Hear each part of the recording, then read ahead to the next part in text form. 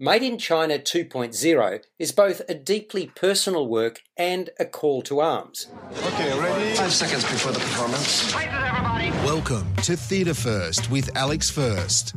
I'm faced with a predicament I can't say I've confronted too many times in decades of reviewing. I've just seen a compelling piece of theatre which I'm about to highly recommend.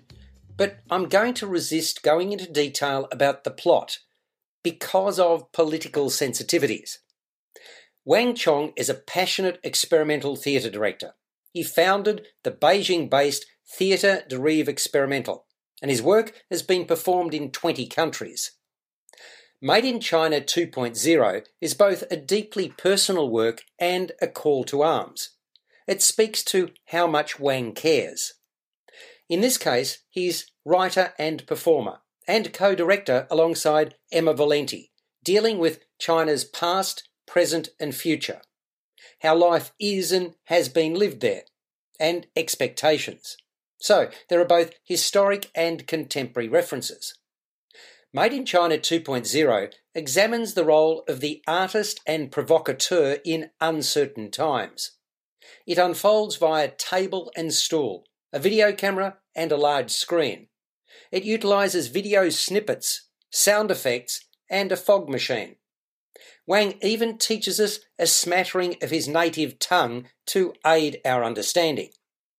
The hour-long play is carefully considered, insightful and illuminating.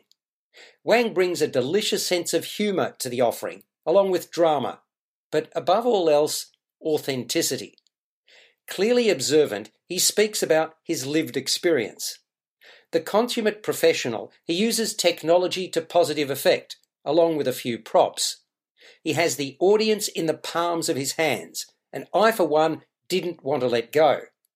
The standing ovation he received at Curtain Call on opening night was richly deserved.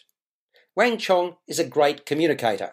He has an excellent command of English and recognises the impact of language and expression.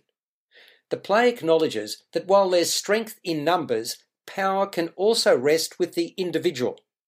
Made in China 2.0 is playing at Malthouse Theatre in Melbourne until the 19th of March 2023. Please see it. You've been listening to Theatre First with Alex First. Available at Apple Podcasts, Google Podcasts, Spotify, iHeartRadio, or your favourite podcast player. You can also stream on demand at Bytes.com. This has been another quality podcast production from Bytes.com.